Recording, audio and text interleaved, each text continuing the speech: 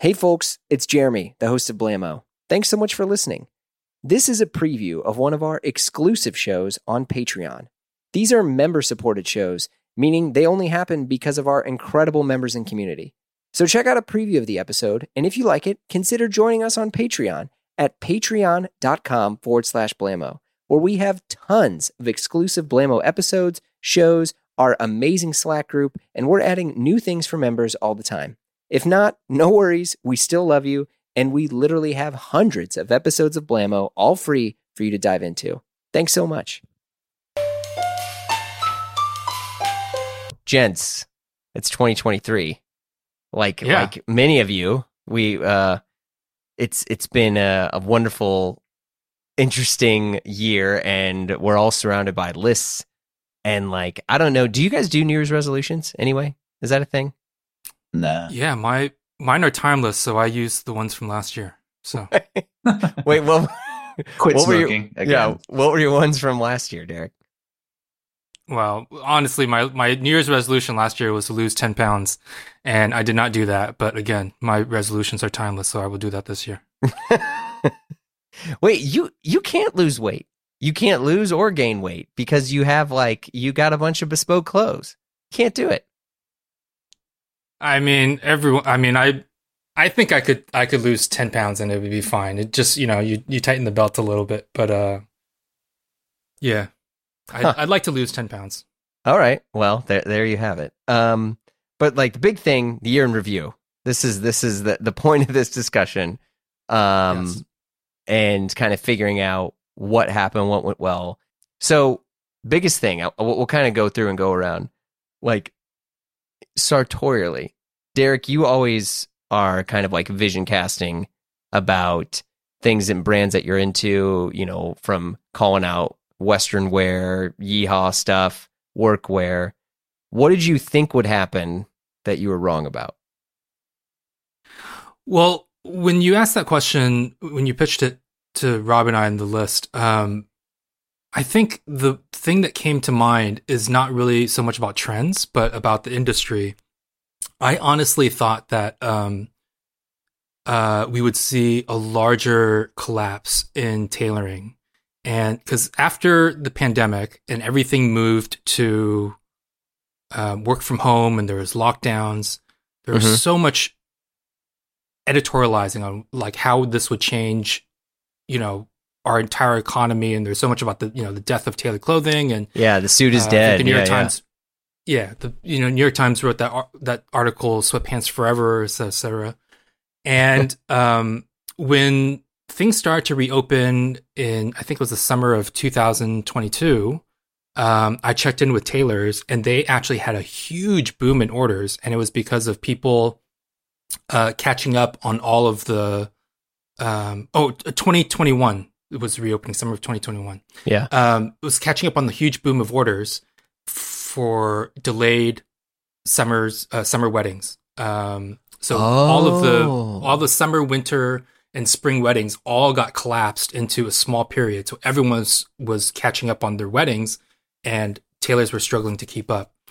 So I saw that happen in 2021, and then 2022, there was still a little bit of that. And I really thought, honestly, that by the end of 2022, you'd really see a huge slowdown because, people are not going to be ordering summer wedding or wedding suits forever. Yeah. And I thought that there would be a huge decline because, a lot of people I know they've returned to the office, but they have not returned in the way they were pre-pandemic. They may only go to the office 2 or 3 days a week. Right. So I didn't think that would mean the collapse of all tailoring, but in my view, the tailoring market's segmented between the kind of big clients who shop at Huntsman and they are just buying tons of suits. And then there are enthusiasts and there are people who are getting wedding suits. There are all these different clients. And I figured somewhere in this market, there would be a collapse. But I not only haven't seen it, but every time I talk to a tailor, they tell me business is really, really good still, even by the end of 2022, which is really surprising to me. So I think what what surprised me is really just the resiliency of custom tailoring so far. I think the ready-to-wear stuff has shrunk. I thought more people would move into ready-to-wear and fewer people get custom suits, but custom tailoring so far has been pretty resilient across all the markets that I've seen. Yeah. I mean, I talked to a handful of bespoke tailors that I know, and they've had the best year ever. I mean, like many people, when COVID hit and lockdown and all that stuff, I mean, the same story. It was a nail biter. You didn't really know, a lot of uncertainty, etc. But everyone's booming now. And a few tailors I know, they're like, hey, we're not taking any new clients for 2023, which means they have so much backlog and so much. If you think about that too, if there's no new clients, in most cases, that means very little, reordering. You only hope that if you're right. a bespoke tailor or something like that, someone might order a sport coat a year or a suit a year. So that means that their cash situation in most cases is so good that they're fine. Like it's mind boggling to me. Like people like Korkos, who's a Japanese Florentine tailor, is based out of Florence. He's like, the books are closed. I mean, that's incredible. And people, and a lot of people still want to get an in to get a jacket made, or to get something made. I tried to get him out to San Francisco, and he said he can't take on any more orders. That's crazy. I mean, it's good for him. It's great, right? Congratulations. But that's I don't think what many people predicted. Yeah. Yeah, Rob, what about you? I don't think I had any predictions for the year. I did, just on the tailoring topic, I couldn't imagine tailoring in my future, but actually just because of life circumstances, I ended up kind of going in that direction. So, I guess I would have been with you that I really thought that was going to be a declining market. But that's a good point about the wedding bubble. Did you go in the direction willingly? Was this like you didn't want to get suits, or you were like, "F it, it's time"? Yeah, I mean, there's two kind of factors. One is that I changed my look up a little bit, so I look even more like a 25-year-old. Wait, hold on. What do you mean? I don't know. I've got this like kind of emo haircut. It's a part on the glasses side. Forever. Yeah. Wait, hold on. You got rid of your glasses forever? Oh yeah, I got laser surgery. Did we not talk about this? Wow. Maybe no, we didn't. No, we would. I would have had more of a conversation of you getting lasers in your fucking eyes. Are you serious? Oh yeah, it was wild. That part was like, oh my god. What am I was just sitting there smelling my eyeballs frying, thinking like, oh, okay. You're awake the whole time? Oh yeah. I didn't have the LASIK thing, which is super freaky, but it was freaky enough for me. But I'm really glad I did it. So the point is, I've always looked young. Now I really, really look young. So just professionally, I kind of try to dress more appropriately. And I've been spending more time visibly in the public eye because of my, volunteering with politics and everything. So, I'm doing the whole dressed respectably thing. But it's kind of fun. I mean, it's something I haven't really done that much for probably 20 years. So, okay, let's unpack this a tiny bit. Oh, you said it's kind of fun. It's kind of fun, yeah. What, as a fellow Johns enthusiast who's owned every brand under the sun and done a lot of experimenting, and what has attracted you about wearing suits for people that's quite boring? Oh, what makes it fun? I don't know. I'm actually going to be wearing a suit for the very first time this weekend, because this weekend is our holiday, my company holiday party. So actually I haven't worn a kind of normal suit in like years and years and years. I don't know. Maybe it's like hanging out with you guys. I think I have a more of an appreciation of like sort of what the purpose is. And I think reading, Derek, what you've written about, this idea of like, you really shape your body. Like the point of suiting is to like impart some sort of silhouette, like depending on, what you want your look to, what you're looking for. Mm-hmm. And that gives me a kind of window in which to think about all these little minute adjustments that before were just kind of like they're kind of like options. I didn't really understand what the meaning was, and it was kind of cool. So like, I think I have a lot to learn, but sitting for my own bespoke fitting, I get to ask all the questions I want. So, we talk through like, what are the ramifications of making this change versus that change? So I'm always interested in learning more and, looking sharp, I suppose, when I want to. That's awesome. I'm super happy for you. That's awesome. Yeah, that's great. That's great. Yeah. I mean, it's really, really cool. Yeah. It's not an inexpensive hobby, I would say. Actually, all of the things I've picked up from hanging around with you guys, are really problematic from that perspective. Yeah, that's what we're all here for. I still love tailoring. It's still kind of the core of my interest in clothes, and that's so cool that that you took the dive this past year. What? So wait, you got how many suits did you get? One. We're gonna see how that goes and see what I can learn from the experience. Yeah, that's smart. I just got a new suit. Well, I don't want to get us too far off topic, but I got a new suit and I put it on, and the compliments. Where's the suit from? I got a suit from Monroe, actually, the Atelier Monroe guys, and then I did get my J Muser sport coat. Wait, Atelier Monroe? What is Atelier Monroe? Atelier Monroe, they are. I mean, they're not an atelier. I'll put it that way.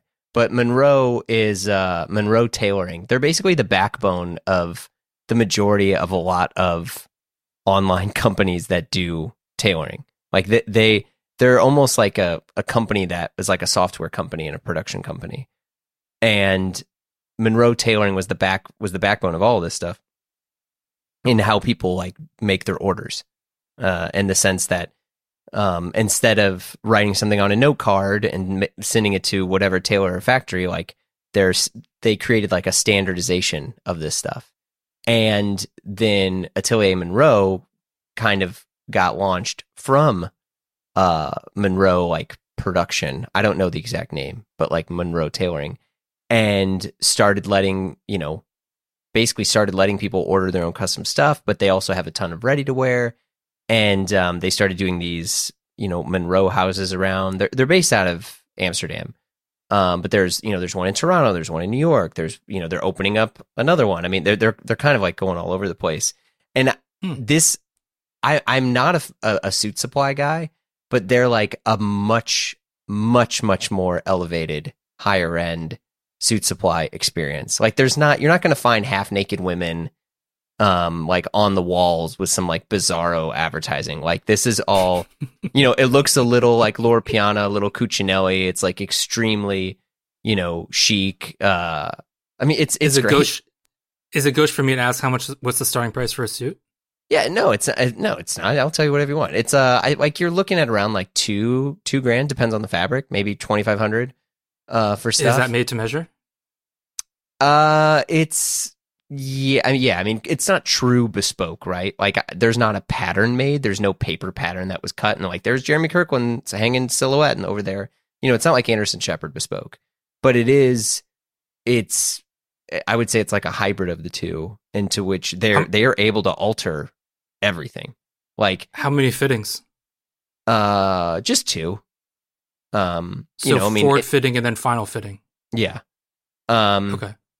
But you can do like, I'm air quoting, like the made to measure experience from them if you want, into which it's literally just like measure you and then you receive delivery, if you really wanted, because they can do like knitwear and they do like their own version of like an icer coat, a top coat, but you can change everything. My only criticism against it is I think most, and this is what their salespeople do. This is not an ad, by the way. Like, is there, when you have every option in front of you, you get like option paralysis and you don't really know what to choose.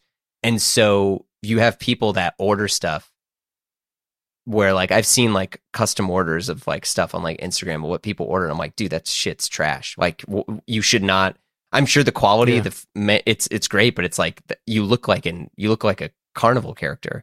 You shouldn't have chosen those details. Yeah, it's part like of the service of custom tailoring should be that the fitter or the cutter guides you towards better choices, and quite frankly, gently stops you from doing bad things. Exactly. I think that is a huge part of the service. They should be helping you choose things that are sensible, but many places do not do that. Yeah, I mean these folks did, you know, I mean they were like, hey, I would do this, but I mean I've ordered enough stuff that my opinion's quite strong. Excuse me, on what I want, and so I'm there's no argument. I'm just like, this is it. They're like, what do you want? I was like, I want, you know, a pocket here. They're like, well, but you could do this. You could. I'm like, I don't care. I don't want a fucking ticket pocket. Get rid of it.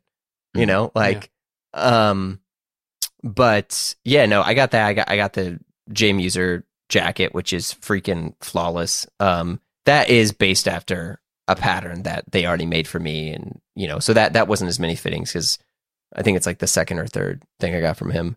And going back to Monroe, I think you interviewed, was it Joachim? Is that his name? Yeah, he's funny enough, he's the pod on Monday.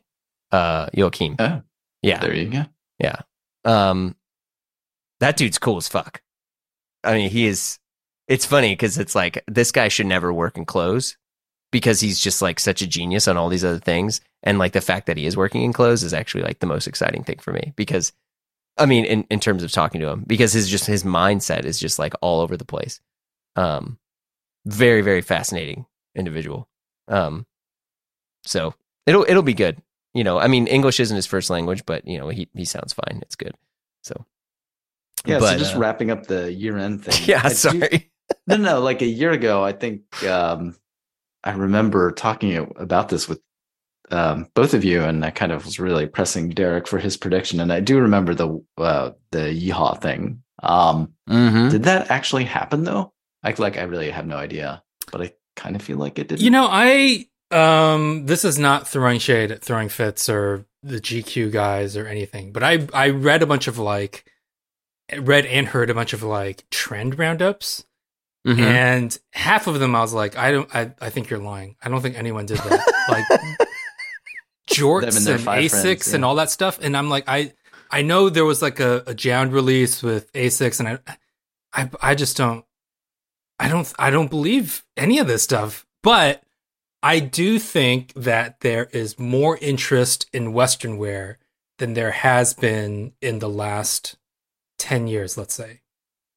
Where like bootcut jeans used to be the shorthand. That was like the lazy thing to say, like, you know, just don't wear bootcut jeans. Now I see a lot of people, at least in the kind of like menswear world, wearing bootcut jeans, Western shirts. I mean, even, you know, I'm Simon Crompton over at Permanent Style. You know, he's not an early adopter in terms of trends or anything, but even he's wearing Western shirts.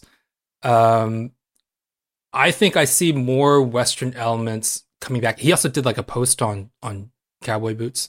But I see even across the spectrum of like streetwear guys getting interested in cowboy boots and things like that. I think there's more interest in it.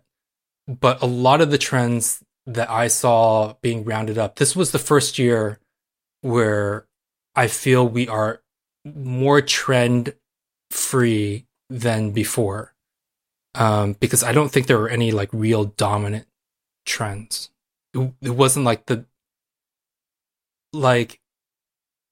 wasn't like the time that everyone wore, you know, double riders. I think the only ubiquitous wardrobe item I see now are chore coats, but that's been going on for a couple of years. Yeah. I think the Yeehaw thing, I think it's just because like how we interact with media in general now is like very quick.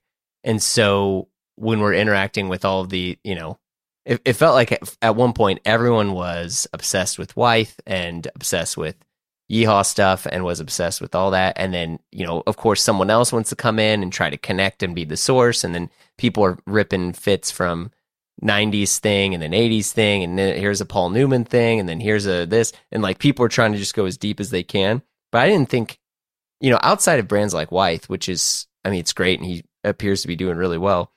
Like, I didn't see it kind of go everywhere, but I think like it'll be interesting to see it roll out over the next few years, because I mean, trends still move relatively slow when you think of how things kind of dissipate from the coast, for better or for worse, right? I mean, I think there's still a lot of people who are wearing that kind of stuff. But the interesting thing is it's a lot of the stuff that people in, say, like the Midwest or the West are like, I don't want to look like my grandpa who sucks, you know, or something like that. Like, I don't know. Like, if you know, it's not like something like totally new. I mean, because you remember when like workwear stuff was happening eons ago, people were like, why?